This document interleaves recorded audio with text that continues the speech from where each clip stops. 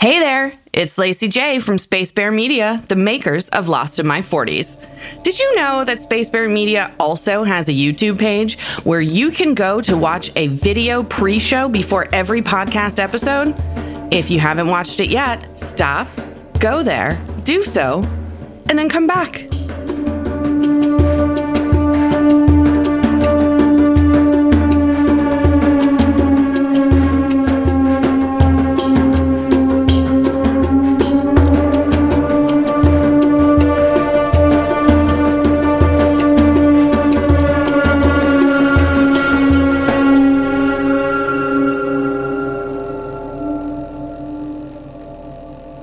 All right, here we are.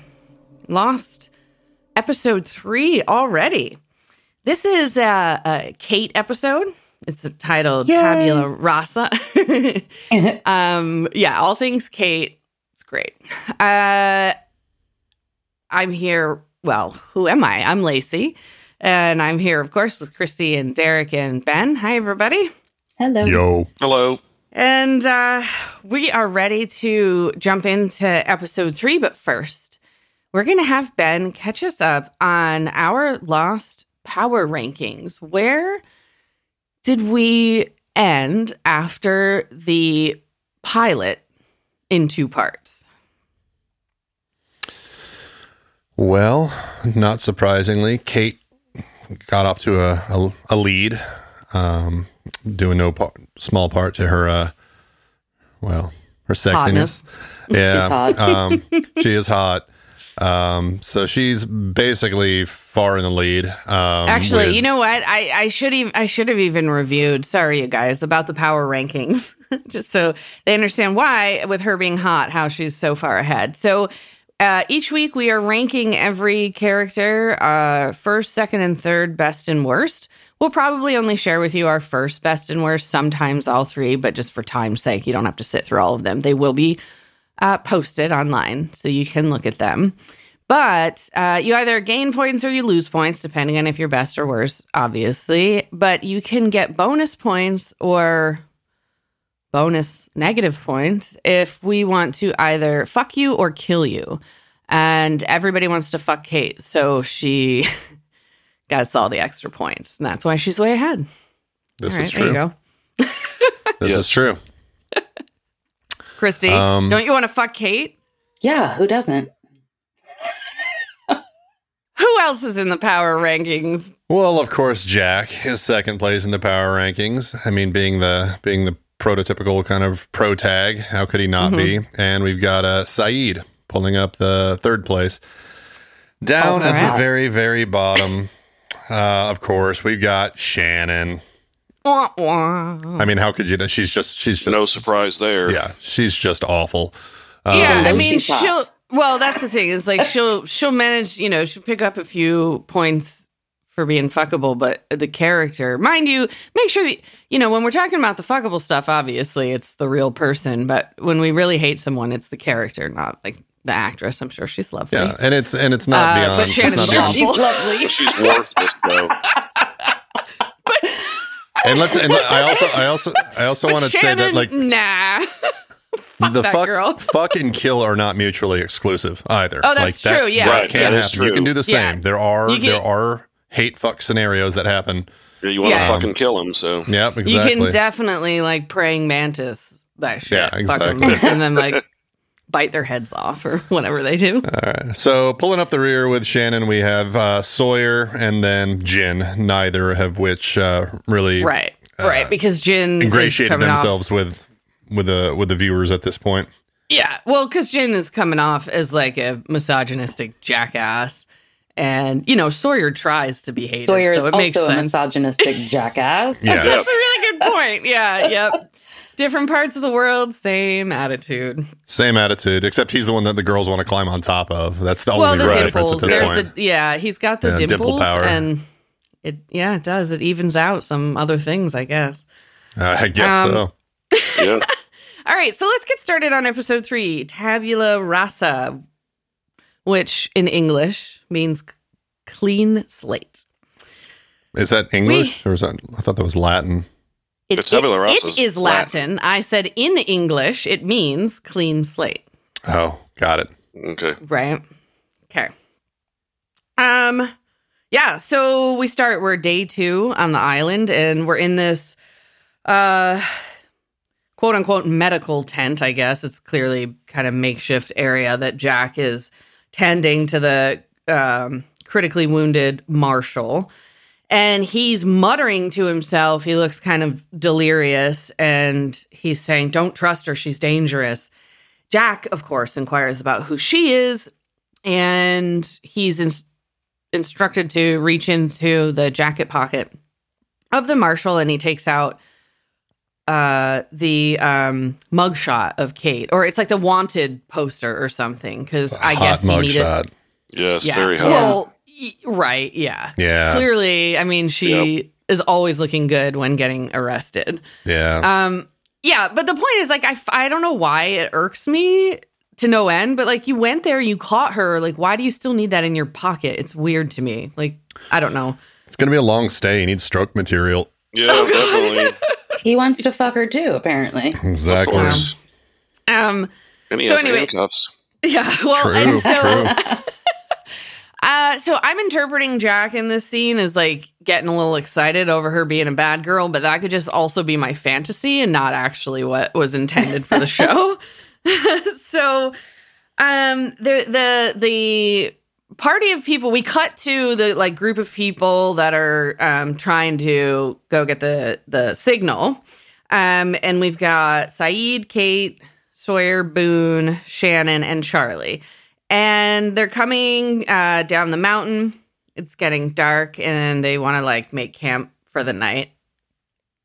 And this is clearly after they realize that their hope is dwindling, because they've realized that there's been somebody stranded on this island for at least 16 years. Sawyer really wants to just keep trucking through the jungle overnight, but everybody else convinces them that they should sit down, make a fire, sit around. They start to discuss the information that they have, and like whether or not they should take it back to camp and tell everyone, or if they should keep it to themselves. It is shared that the pilot said that they were over 1,000 miles off course, and Saeed says to everyone that he thinks they should keep it a secret because hope is a very dangerous thing to lose, which I thought was a good Good line. Very true. Well, right. And then it also kind of draws this line between these characters that know the truth and the ones who do not. Right. So we're jumping back into the tent, and Hurley comes walking in and finds the like flyer with Kate as a fugitive on it, because I guess Jack didn't think that he needed to fold that back up and hide it. And so Hurley is like questioning, well, you know, what the fuck is this? I don't think he forgot. I think his mind was just sort of empty after he got his release. Yeah, What? that does happen. It does, man. You just kind of quit caring about certain things, and Yeah, just the afterglow. Oh Yep. my God. The afterglow. I have seen a lot of guys come, and none of you fuckers glow afterward. glow, sleep. What's the Internal difference? glowing, yeah. No. Okay. Oh my God. So Hurley is questioning Jack about the fucking crazy monster, or Vincent or whatever. Vincent. Yeah. Vincent. And Vinzilla. he asks him how he knows it's not a dinosaur. And Jack, like, I mean, he wants to laugh at that, but honestly, how do you know it's not a dinosaur? That's a good point. It could Yeah. be Jurassic Park. How do you, I mean, Yep, Jurassic right? Island. All right. So, But I love that Jack's just like, because dinosaurs are extinct. And Hurley Yeah. goes, oh, yeah. You know, Yeah, That I was think news to him. I think maybe if he had put that question to him, you know, like a season from now, he might think differently. But I think they're still at the point right now where it's like, okay, you know, this is still kind of, I guess this is still sort of I normal. guess so, right? Like, I've seen the show, so I know that dinosaurs aren't really that far out of the realm of possibilities on this island. But I guess at this point, yeah, they don't really know how crazy it is there. Yeah. All right. So we go back up to the people at the camp. It's nighttime, and Boone fucking tries to, he does steal the gun from Sawyer and the magazine from Saeed as they sleep. And they wake. Dimwit. Yeah, he is.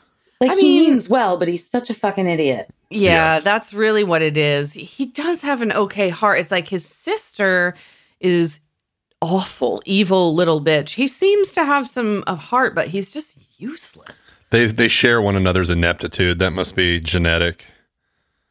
Yeah, definitely. Right. Anyway, so he steals the gun. They wake up. They're fighting, whatever. And they are arguing over how, like, who should have control of the gun, who should be in charge of it, who's like the most responsible one of the group. And so, of course, they pick Kate because we all now know that she's a criminal. Yes, definitely Yeah. give the gun to the criminal. Yeah. Smart move. Oh, But they don't know meanwhile, this. Yeah, you don't want Kate Meanwhile- with her finger on the button, right? Right. she can put her finger on my button. I don't have a button that I know of, but I'll let her find it. Yeah. You just keep setting them up, babe. I'll keep knocking them down. All righty. All right. Wait, I do want to mention something that's going on in this episode, and it does continue throughout the show. And watching it in a different lens, nearly 20 years later, is Sawyer. He calls Saeed both Abdul and Al Jazeera in this episode, and I can't really remember if I thought that was funny at the time, but it makes me cringe now, and I don't know. I just kind of wanted to point that out. Like, No. he gives Kate her nickname Freckles, which I think is adorable. But he makes fun of Saeed He's and the typical Hurley. redneck. I Well, remember the guess so. time I that don't this know. was 2004, right No, after I get it. 9/11. No, I Iraq get was it. happening. Yep, I get Yeah. it. No, I get that it's a different time. I'm not criticizing it for what it was at the time. I hate when people do that to shows. But I don't know, it bugs me. Well, and who was it in their little group that was like, Al Jazeera's a network, not a person?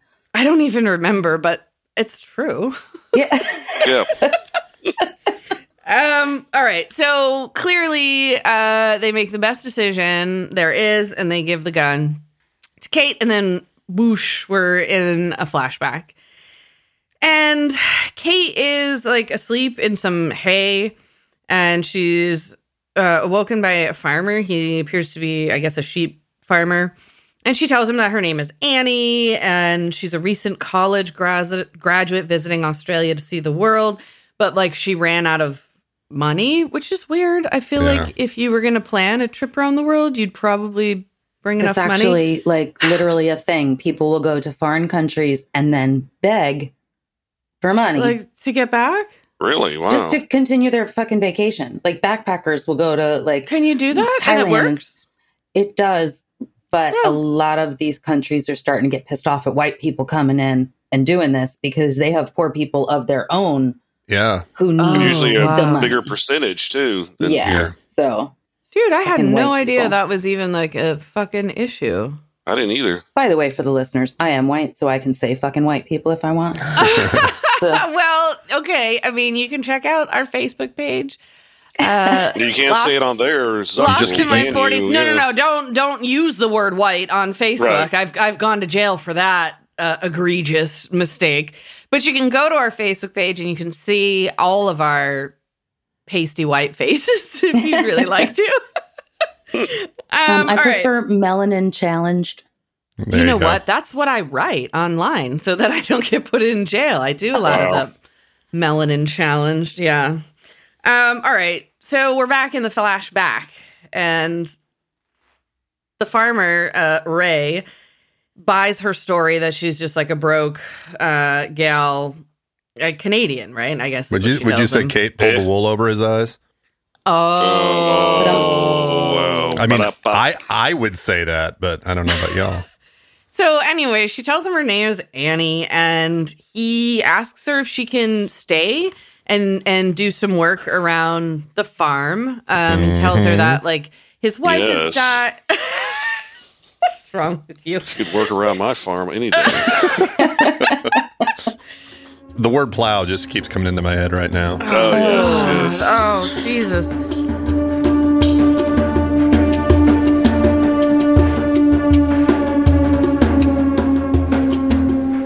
Ray tells Annie that his wife is dead and he's losing like his farm. He can't afford his mortgage. He's got a hell of a mortgage, but somehow he still has money to hire her. And so she now like works on the farm. And we're back on the island. It is day 3. Hurley comes into the medical tent area to tell Jack that the people that went for the signal have returned. So Kate immediately pulls Jack aside and tells him the truth about the message. And I feel like he is sort of torn in this moment because he appreciates that she came to him and is acting as though she trusts him and thinks that he should be included in what is kind of forming as like the inner circle of the power structure on the beach, I guess. And but he knows that she's a fugitive, so he's a little bit torn, Jack the hero. But anyway, so Kate asks him if the marshal has regained consciousness, and Jack says, he did, but only briefly, and she, of course, inquires of whether or not he says anything. Jack lies to her and tells her no. So now Jack is on guard for, like, what is she up to? Because clearly she was arrested. The marshal takes a turn for the worse. He's kind of choking and gasping. And Jack pretty much knows that he does not have what he needs to save this guy. He's definitely dying. Hurley has been searching everywhere for medicines. He will not go into the fuselage, is what he's telling Jack, because there's a bunch of corpses stinks like hell in there. Yeah, tropical island. Day 3. Sitting out in the sun. Yummy. Rotting. Well, they're in the fuselage, so I don't know if they're in the sun, but the humidity. Humidity is hot in there. And the humidity that's going to get trapped in there, and that is just going to, that's it's nasty. It's not the heat, it's the humidity. Well, you know what? When you're decomposing, yeah, I think it is a factor. Both. It is both, yes. So anyways, Hurley is searching for more water and to bring back to the tent. And when he's running down the beach, he kind of bumps face first into Kate, and she's trying to be really nice and introduce herself and ask his name. And, she's very smiley, and he's just kind of looking at her like, oh my God, what did she do? And he's clearly afraid of her. Did you think she picked up on that, or did she just think he was weird? I think she just thinks he's weird. Yeah, he's weird. That was the impression that I got too. Hurley is not weird. Hurley is wonderful, and I love him, and I can't wait for his episodes. So anyways, Hurley notices that she has a gun tucked in her belt, and so at this point he's like, holy shit, the fugitive has a gun. How the hell did this happen? And he kind of like stammers for a minute and then runs off. I want to play poker. I'm going to play poker with him. I know they don't have any money, but if you play poker with Hurley, like he's just got no poker face. He had no poker face at all. No, not at all. No, none. He'd be an easy mark. So kind of surrounding them, they are, while Hurley and Kate were talking, they're having kind of a wide shot of the beach, and everybody around them is searching through all of the luggage that's strewn across the beach, and they're, I'm assuming, looking for their own luggage. And Jin tells Sun that she's dirty and should wash herself 3 days after they were in a plane crash. So then it flashes back into the second flashback, and Kate is kind of rifling through the pantry in Ray's kitchen, and she pulls out some earrings from a tin can and like a stack of cash or whatever. And Ray turns the light on and comes in and confronts her, and is just like basically asking her what she's doing, why she's hiding. It comes out in conversation that she's been there for 3 months. It looks like she's been stashing away all the money that he's given her, and that she needs to move on. And he asks her to just stay one more night if she won't stay any longer than that, and let him take her to the train station. And the next morning, and she, smiles and agrees. And we zoom on back over to the island, and Kate is leaning over the marshal's body, kind of like looking at him while he's unconscious.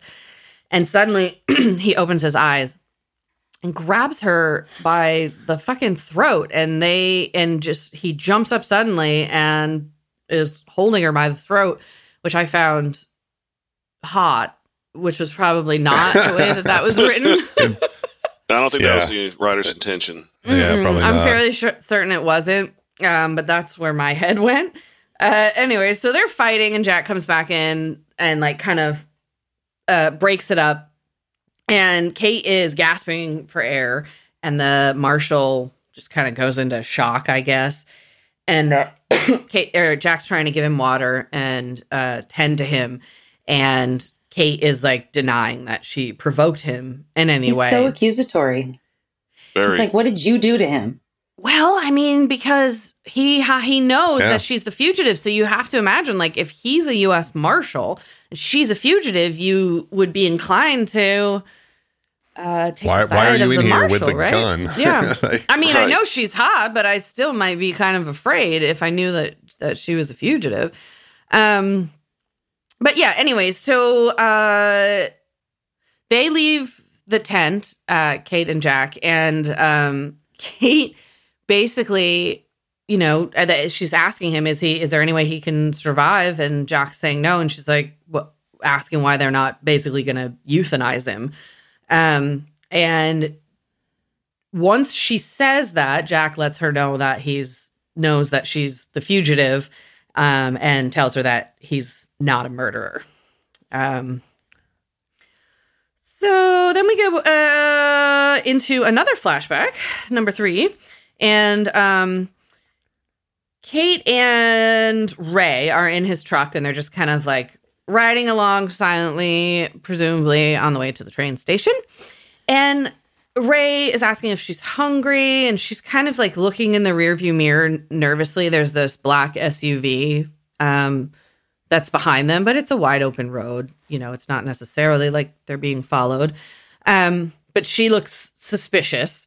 And then he asks her if they listen to Patsy Cline in Canada, because she was playing on the radio, which I thought was really weird, because she's American, and somehow he thinks that her music would make it to Australia, but not Canada. I don't know. The little things that bother me along the way. Yeah. So anyways, then she's still looking kind of behind her at this SUV, and you see that it dawns on her face that okay, something's happening here, because the SUV is driving a little too close at this point. And so she asks him basically, okay, how long have you known? And he tells her a few days, but obviously Ray convinced her to stay another night so that he could turn her in. He told her there's a $23,000 reward, and he's got that mortgage. And just then the SUV pulls up next to them on the road, and the window rolls down, and it's the marshal, of course, and he makes this really obnoxious shooter gesture, pew pew at her. It's fucking stupid. Gotcha, bitch. I don't. So we're gonna go back to the island, and just a sec before we go back to the island. Do you think that the scenario would have played out differently if Kate had put out? Would Ray have done the same thing? Yeah, probably. You think so? You think so? He's got that mortgage. I understand that, but he's got that mortgage, and then there's experiences in life as well. How do you know she didn't? I don't. Yeah, that's I don't think true. she did, because he turned her in. Exactly. Oh, that's what you think. We get full circle. Yes. That's what you call circular reasoning. So no, but you know what we're witnessing here, Christy, is projection from the men who are saying as long as a hot girl's fucking them, they have no problem evading the authorities. Our friends Yeah, here. pretty much. I suppose that may be true. Yes, I'm not Okay. going to deny it. No, they will give up the ransom money if they get the Yeah, what mortgage? Yeah, if you get, they get the goods. he's just going to live inside Kate. I mean, he doesn't need a house What? anymore. Oh my god. We're back on the island now. There's another like torrential downpour happening, and Michael is getting on Walt's case about the bald guy he's been seen with. He's worried about his safety, and I mean, you don't blame him because Locke, he's creepy. He's creepy. Yeah, the creepy stairs. Right. He's creepy and Walt is a child. So I get it. And Walt is like, no, he's my friend. And Michael tries to, well, I'm your friend too. And Walt, he's like, nope, a true friend would find my dog. And it's just like, Jesus Christ. So Michael's Walt like, can okay, call bullshit. You got to give him that. Yep. yes. He's good at guilt trips too. Hell yeah, man. So Michael's like, okay, fine, I'll look for the dog, but only when it stops raining. And then it just like immediately stops raining right then and there. He's like, shit. Yeah. Now I got to go find this fucking dog. Yeah. So he's out in the jungle and he's just kind of like mumbling to himself. And says something about how he's walking through the haunted damn jungle, which I thought was funny. And then there's this loud like rustling in the bushes, and he's calling for Vincent, but then the sound is getting louder and louder, and you can tell that it's definitely not a dog, because you have skills apparently beyond Walt, who doesn't know that his dog doesn't sound like a fucking roller coaster. And so Michael takes off running because obviously whatever this monster is coming for him. And he's like booking it through the jungle and comes to a little opening, and there's Sun topless, Hot. bathing herself in the jungle.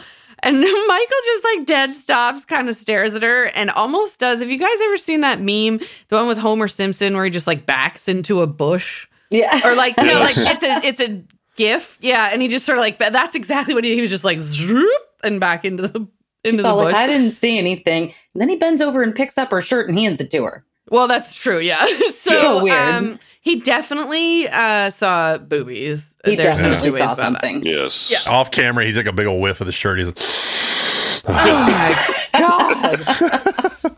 3 days would probably be pretty ripe. yeah. Wow. Some guys will pay All extra right. for So that. That's true. Mm-hmm. that's true. You can like sell your dirty underwear on Oh, the yeah. internet. Mm-hmm. Yep. $50. Was that Quagmire? Yeah, you remember the time they were it was at like a police auction, and they're like, this pair of women's panties, like $50, and they go, she had seven, she was peed in 7 it. STDs, $45. She peed in them when she was arrested, $50. Yeah. I thought of it. Sorry, I remember. get my that. Quagmire All right. on. So, so after the titty scene, we're back into the tent, and this marshal is he's screaming and he's anguished, and it sounds horrible. And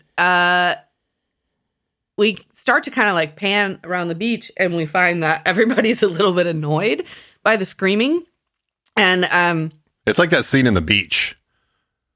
yes, Where the guy like gets hurt on Underrated like on the 90s coral movie. reef or whatever, and then then everyone's sitting shrugging. around listening to him. you never saw Is that the the one movie? with Leonardo DiCaprio? Yes, Yeah. Leonardo Not a DiCaprio fan. and Tilda Swinton. Yeah, I think it's one of those movies people love or I liked hate. it. I loved it. I Like do he's love it. incredibly talented, but he just doesn't like when some people are like, "Oh my God, Leo, he's so hot." It doesn't do a thing for me. Oh, well, I mean, I don't know if that's why I care, but the movie is great. Tilda Swinton is amazing in it. But yeah, it's a scene, the guy that gets bitten by the shark, and they Was can't it? do anything. did he get bit by a shark? I thought he just got Yes. hurt like on the. Okay, I thought it was No, like he got coral bit by a reef or something shark. where he got. Anyway, yeah. He got savaged in the sea, and then Yes. And they like put him in a tent to die, and because he was just screaming and stuff, and it's killing everyone's buzz. Well, you can see that everybody's kind of on edge because it's like, we were just through this plane crash. It's been a couple days, and now we're listening to the screams of a dying man.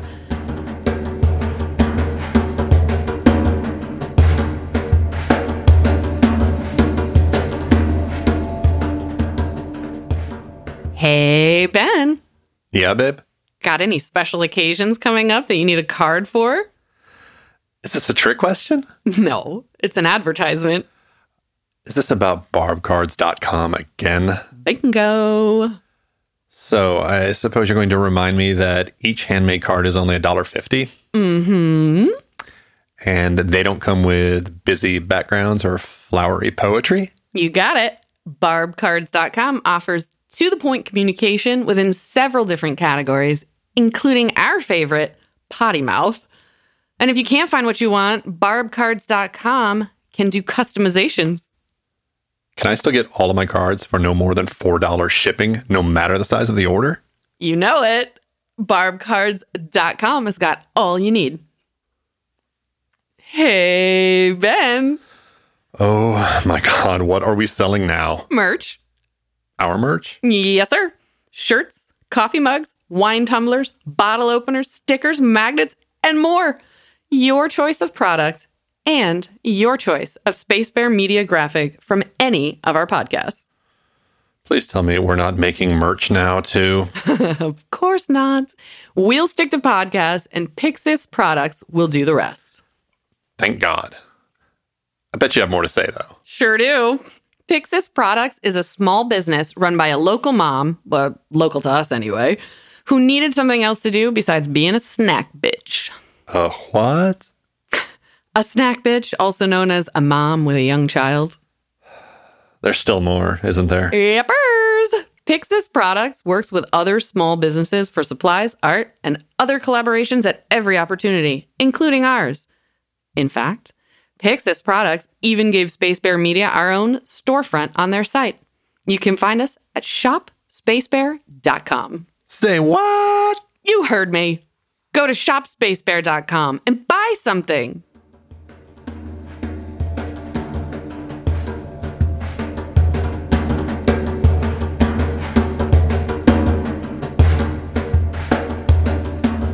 Charlie sits down next to Locke and he's like whittling something. Apparently another talent, Captain Plane Crash is has a niche for. So Charlie is like sits down and starts talking about the fucking band and You are everybody. You are everybody. And Locke doesn't fucking care. And so you can hear from across the camp, Shannon starts bitching, and this is probably the only time I'll be ever on her side. But she just really wants the guy to die, and I totally agree. Just fucking kill him. He's not going to live anyways. Let's stop listening to him screaming. Put him out of his misery. And Boone, of course, is like, oh, real humane, Shannon. And actually, it would be more humane than allowing him to die slowly. To suffer painfully. Yes. Well, nobody said Boone was smart. Yeah. Again, he means well, but he's a moron. Yes. So Saeed comes up to Jack and is kind of being like, what's going on with the dude? Everybody's on edge. And Jack is just, very much, I'm trying to save this man's life, whatever. So Kate's trying to start a fire, but she's out of matches, and Sawyer appears with a lighter. And magical Zippo. Yes, and thanks, Kate, for taking the gun and having that responsibility, basically. And she was like, why would you, thank me for that? And he tells her because he would hate to have to be the one to have the gun because everybody knows whoever has it is going to have to kill this guy because he is, dying and they can't save him. So Jack is trying to treat him in the tent because Jack is a stubborn bastard who, does not want to give in to the euthanasia He's plan. Surgeons have God complexes. Well, yeah, I mean, yeah, and he's stubborn, Jack, and wants to win seems and to be the hero. Trying and trying. Yep. Yeah. So the marshal is awake again, and he's telling Jack, like, whatever you do not trust her. She will do anything to get away. Which, away from where now? I don't know. Newsflash, she got away. She got away. Derek, anything. Yeah. Jack is like, So, Jack wants to know what she did, and he asks the marshal, and he does not get a response. We get pushed into another flashback, and the two cars were back to little pew pew shooter guy, where we're like right back at the same moment in that scene.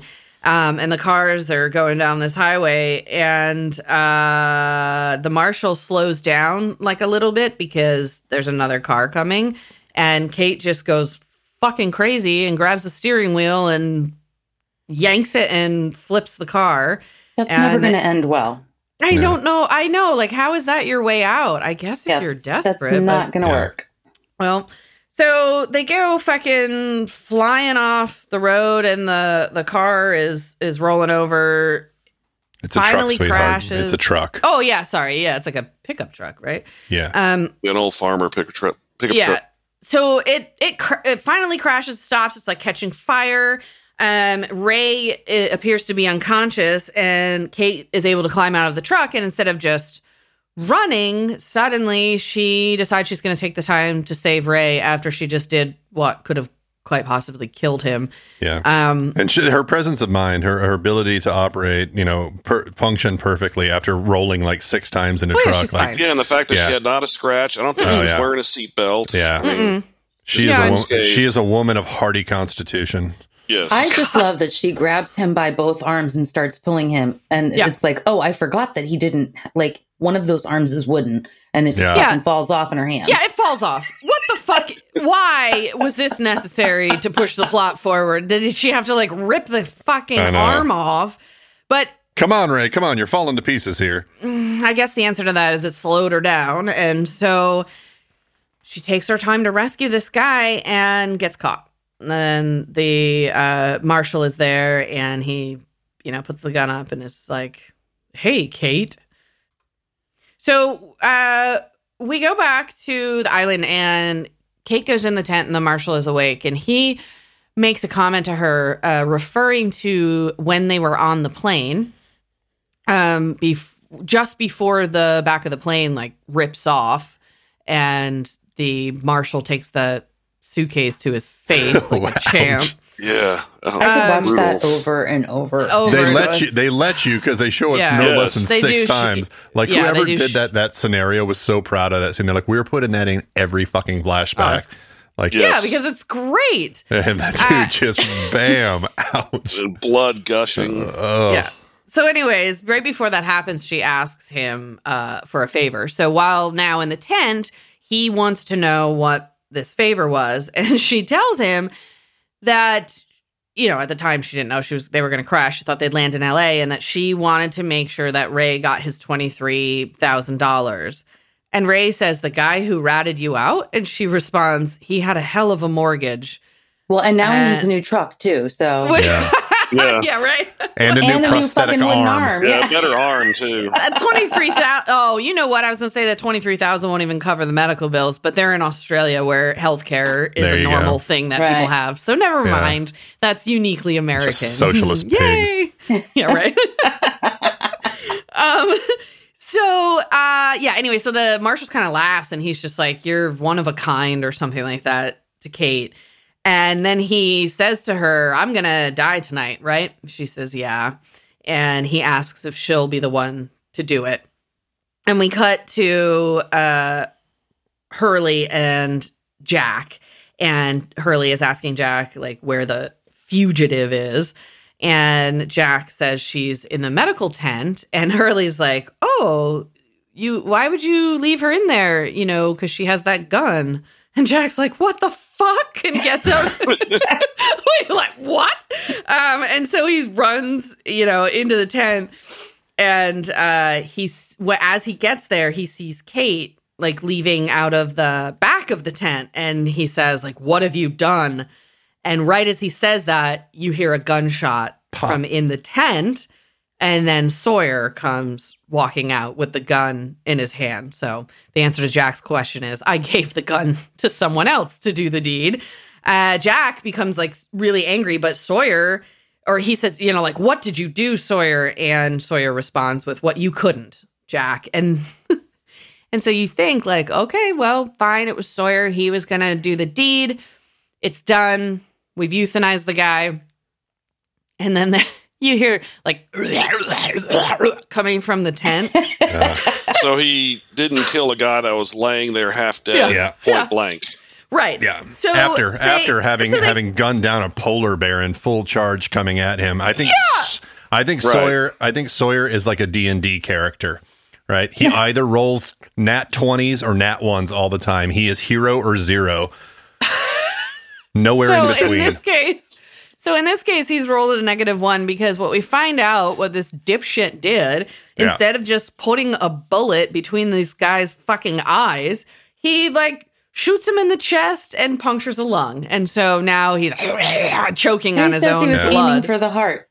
At point blank range, how did you fucking miss? Exactly. Unless he had no heart. No, what he missed was anatomy class because he apparently does not know where the heart is. And he punctured a lung. Maybe Marshall was one of those guys with the heart, with like everything in his body was like flipped, and the heart was actually. That's what I was thinking. Right. They're in the southern hemisphere. Like the toilets go the other way, like the heart goes on the other direction. Yeah. We all know this. The seasons are backwards, dude. This is science. Yes. I'm pretty sure, according to science, Australia isn't even real. Ask the flat earthers; they'll tell you. That you fall off the planet. Yeah, there is no Australia. It's a hoax. So, anyways, okay, so Jack is yelling at Sawyer and telling him, like, get the fuck out of the tent, because Jack's got to figure out, you know, what he's got to do, which is now he's, I don't know, got to suffocate the guy, I guess. I don't know. And so Sawyer's, like, outside of the tent, and he's trying to light a cigarette, and there's just screams are just getting louder and louder and louder, and then they just stop. Dead silent, and Jack comes walking out of the tent, and he just is silent past Sawyer, not even a word. And you realize that Jack had to do something horrific because Sawyer royally fucked this up. Yeah, I mean, really. You can imagine, like just extending on my D&D metaphor, if Sawyer, when trying to light that cigarette, had rolled another one, he would have set his hair on fire. Oh, God, no. Please don't. Yeah, I mean, not that hair. Not that hair. Leave that. Yeah. The hair and the dimples is the only thing carrying him out of the bottom of the power rankings. I enjoy that. So I do enjoy that, too. All right. So, it's the next day. We've made it to day 4 on the island. And Locke is, like, sitting on the beach looking very zen, blowing his newly whittled dog whistle is what we realized, because I guess somewhere along the line he picked up that skill to whittle dog whistles. And Vincent, there's an undergrad program for that. Is there? Yeah.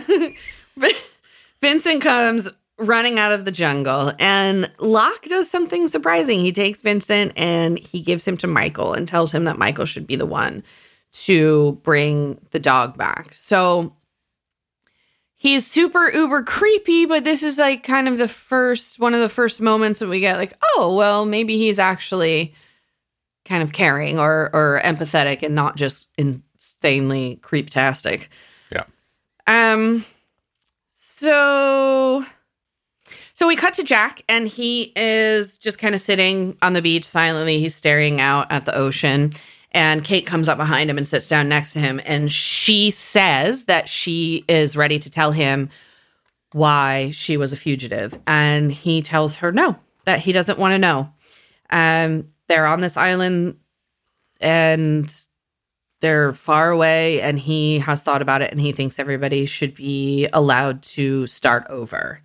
And he actually says, it doesn't matter who we were, Kate. 3 days ago, we all died. Which I thought was a really powerful line. And then we get like a montage where they're kind of panning over the beach and we're checking in with all of the other characters. And we see Hurley. He's got his Walkman. He puts that on and he starts the music, and then we hear his music. And we see Jin and Sun, and they look kind of loving. They're having a loving moment together. And that Boone is being nice to Shannon, and they're having a loving moment together. Sayid actually hands Sawyer a piece of fruit, and it just, you kind of get the feeling that everybody's sort of settling in and they're figuring out that we've got to find a way to get along here because we have to find a way to survive. And then we pan over to Locke, and Hurley's happy music changes into what sounds to be very ominous music. And Locke is sitting there again, looking kind of zen, just staring off into nowhere. And you get the feeling like there's more to this guy than we know. And that's it. You get the lost title screen and the episode is over.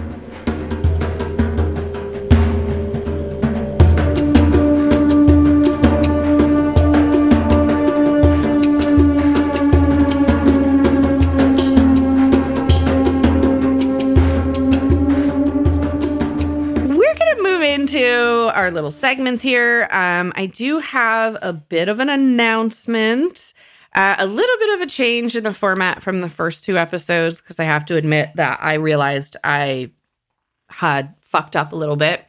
I had come up with the idea to pick out, a guest actor in the show and kind of tell you where else you might have seen them. And to be honest, I got the idea watching the pilot episode because of the actor who played the actual pilot. And I recognized him, from Heroes. And I thought, that might be a good idea. And then I quickly realized that there just aren't that many guest stars, at least in the first couple of seasons. And so it was a dumb idea. And I'm changing it. And I'm going to do once a week a fun fact. I'm going to pull out some aspect of the episode, whether it may be a big plot point or something tiny that sparked my interest, and we're going to talk about those facts. So, okay. Yes, thank you for your approval. Mm-hmm. So today I have some facts about the U.S. Marshal Service, which I did not actually know a lot about. It was the first federal law enforcement agency of the United States, and it has been in practice since 1789. And essentially what their job is to enforce. They are the enforcement arm of the federal courts. So they're like federal police, but not the FBI. They're not an investigative body so much as they are strictly enforcement. Yeah, exactly. And they're bounty hunters. Kind of. Yeah. I mean, a bounty hunter is a thing. It's a state-sponsored bounty hunter. Yes, right. Yes, it would be a government bounty hunter. But that's not all that they do. So they could be assigned to protect federal judiciary as kind of like their bodyguards, I guess. They do apprehend fugitives, like you were saying, bounty hunters. They also manage and sell any seized assets acquired by criminals through illegal activities. So, drugs and drug money and all kinds of drugs? Things. Sweet. Well, I don't know. I mean, I guess they have to do something with it. I'm sure they turn it all in too, especially the money. Yeah, right. I'm sure there's no corruption there. Well, of course there's going to be, but they house and they transport federal prisoners. So if you're going from one prison to the next, you don't go with prison guards or local police or anything. You're going to be with federal marshals. And they also fully and completely operate the witness protection program. Yeah. Didn't know that. Yeah, I didn't know that either. I thought that was interesting. There are roughly 3,700 U.S. Marshals, and they make on average 310 fugitive arrests a day. Wow. I know. I thought that was interesting, too. Yeah. And this includes in other countries. They do work with international law enforcement to apprehend fugitives that are either on the run or have set up residency in another country. So it is actually realistic. that the marshal would have been there in Australia to nab Kate, which I thought was kind of interesting. So there you go. Some facts. Soak them up. Very cool. Learned a lot there. All right. So we're going to go into our best and worst. Let's start with moments. How about you, Christy? My favorite part was when, well, two parts. My absolute favorite was Hurley. You know, how do you know it wasn't a dinosaur? He's I so just great. fucking love him so much. But then I also enjoyed the little happy montage at the end where everybody's being kind to, you know, each other, and Walt gets Vincent back and he like literally kicks his heels up, and yeah, it's cute. Yeah, that's a fun moment. All right, worst? Worst, Sawyer shooting the marshal and fucking that up. I have a feeling that might sweep this category today. How about you, Derek? What were your best and worst moments? My favorite was like at the end as well, when they did the montage showing everybody, you know, kind of panning around. And then, of course, the worst moment again was, you know, Sawyer being inept and missing the heart point blank and not killing the marshal. Okay, so that's 2 for 2. Ben? Well, that's actually my favorite moment is when... It's not necessary. It's not... I said moment. It's not my favorite that he did that, but when they're coming to the tent and, you know, it goes bang and then you hear the guy continue, the look on Sawyer's face, that is my favorite moment. Okay, so the moment is the choking and the look on his face where he's like, ruh-roh. When it is brought home to him, what an implacable fuck up he is. All right. So then what's your worst moment? My worst moment? I didn't really have a worst moment in this show. In this specific episode. Maybe everybody. I mean, Charlie won't shut the fuck up about the band. Yeah, I just didn't really have a least favorite. I like this episode a lot. So, well, I mean, it's a Kate episode. I'm not going to be unduly negative, you know. Yeah. Well, before we started, you know, recording these, we planned out who was going to take like what episode, and since I planned it, I stole all of the Kate episodes. So I think they're all great. Anyways, for me, best moment, it was when Jack said, "It doesn't matter who we were, Kate. 3 days ago, we all died." I loved that. I thought it put a really nice bow kind of on the first 3 episodes, where like as of the first one is pilot, you know, part 1 and 2, and you get, you know, some pieces. With this episode with Kate, how it ends with the montage and that kind of thing, it sort of ties it in this little bow about like they're really in this situation. You know, they could be never seen again by the rest of the world, and I thought that was a really great moment. And there's also the sort of literal take on that, like maybe what he's saying is true. Maybe they are dead. Well, now that, of course, was, you know, one of the major, like, fan theories. And, you know, you know what? Maybe we'll dive into some of those. We could do a special episode where we talk about, you know, what some of the fan theories were at the time of the airing. Actually, that's fucking brilliant. Let's just put that on the to-do list. We'll do a special episode sometime about what the fan theories were. All right, brilliant. Let's do some character rankings. I will start, obviously. For me, the best character in this episode is Kate. I don't really care that she's on the run. I don't know what she did yet, so I'm not so worried about it. Maybe a little annoyed at the, you know, grabbing of the steering wheel, but she's Kate and she's the fucking best.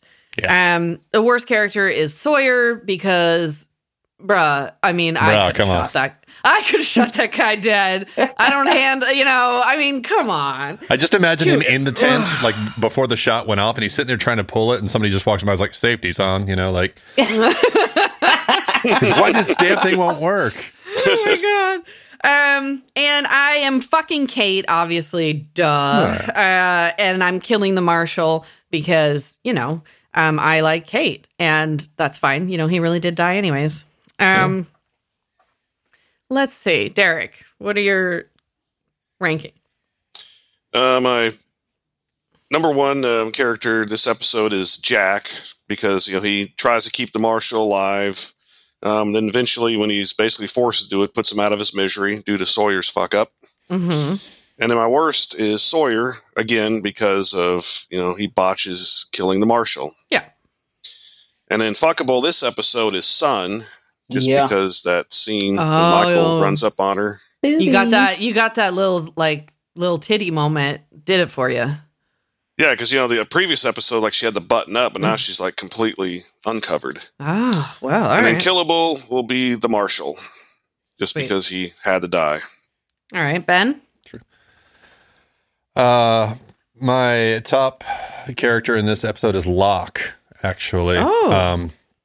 I like the sort of mystery that surrounds him, and I also like the way that he kind of quietly works in the background, and he solves the problem for a child that his own father couldn't do. Like, and then he doesn't demand praise or anything for it. He's just, while creepy, he's showing to be like a really compassionate person, which I think he's certainly an interesting character. Yeah. I had him ranked as my second best character for a lot of those same reasons.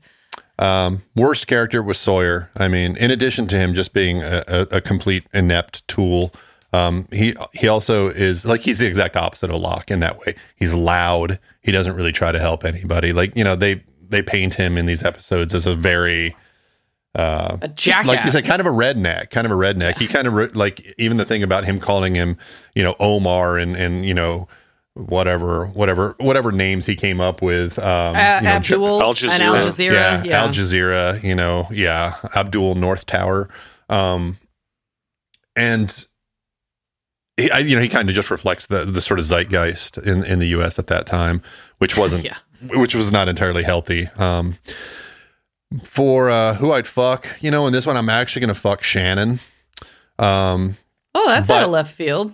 It is out of left field, but I'm also going to kill her. The order of those two has not been decided yet. Ew! But, no! Well, if she won't we do not endorse necrophilia here at Lost in My 40s. That's not what we're doing. No kink shaming. Ew! Serious. Thank you, Christy. You're welcome, Ben. Thank you. Hey, this is disallowed. This has been banned. This is not disallowed. No. Oh God. This is a place of freedom. This is a place of acceptance. Okay, that's we're in the trust circle. Oh my God. Christy, what are your rankings? I am with Ben, and my favorite is Locke because he found Vincent. Right. But then my least favorite is also Locke because he's fucking creepy. And then I'm gonna fuck Sun because she's topless and hot. I don't care if she's dirty. That scene got two of you. All right. Yeah. It did. And then I'm gonna kill the marshal because it's a mercy at this point. Yes. Yeah. Exactly. I'd have shot him myself. All right, so we're gonna do some final impressions, and Derek's questions that he has. So, how about Christy? What's your final impression of this episode here? I thought it was a great episode. I love that we got some answers about Kate. Lots of really good character development, and then the whole we all died 3 days ago line was just such a perfect way to come to basically kind of the end of the episode. I agree there. I'll just go ahead and give mine. I think this is an awesome episode. I love Kate as the anti-heroine. I think it's freaking great. And I think this episode, theme-wise, it introduces some important themes here about starting over and having the opportunity to change and be someone different. And, everybody on this island, like Jack says, they're all dead. They really have this sort of second chance to be someone else when you live your whole life here, in the real world, not isolated on an island.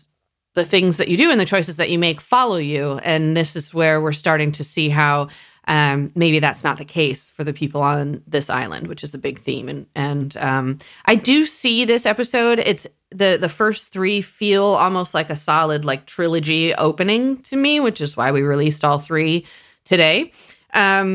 And yeah, I just think it leaves you at a spot where you feel like, all right, this show could be really interesting. Ben, how about you? Final impressions for Kate's episode? I mean, I like this episode because you start to see the characters kind of settle into themselves a little bit. Mm-hmm. Obviously, getting Kate's at least a piece of her backstory.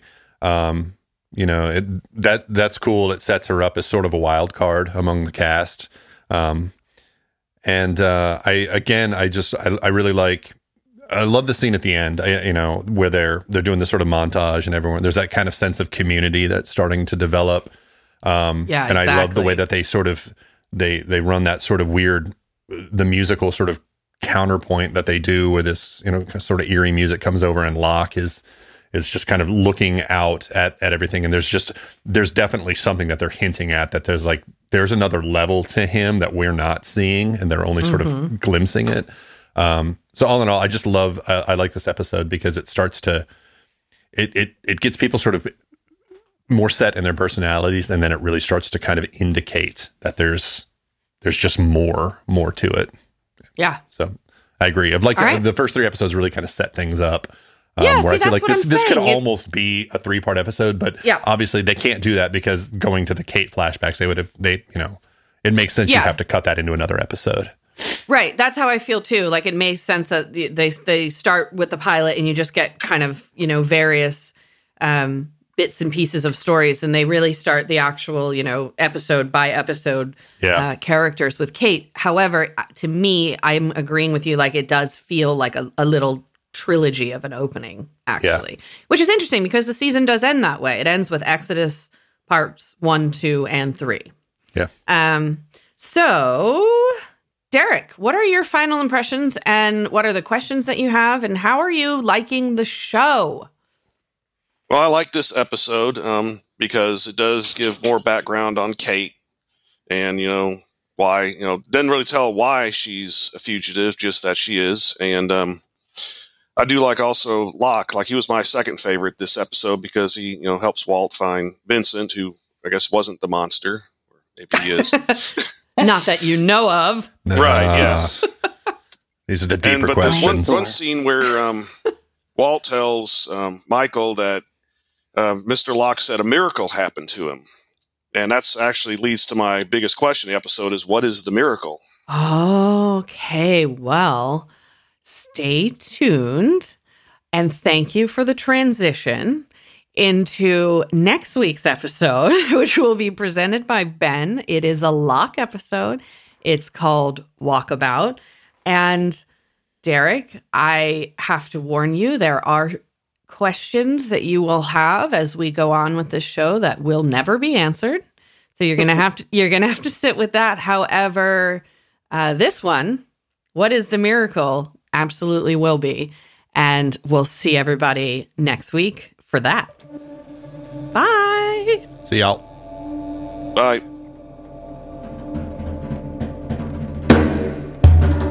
Lost in My 40s is a Space Bear Media production. Executive produced and edited by me, Lacey J. Sound engineering, editing, and original music by Benjamin Trimp. Like and follow Lost in My 40s on Facebook to interact with your hosts. Plus, follow Space Bear Media on YouTube to watch our episode pre-shows. You can also find us at SpaceBear_media on Instagram and Twitter. Or come to our website, spacebearmedia.com.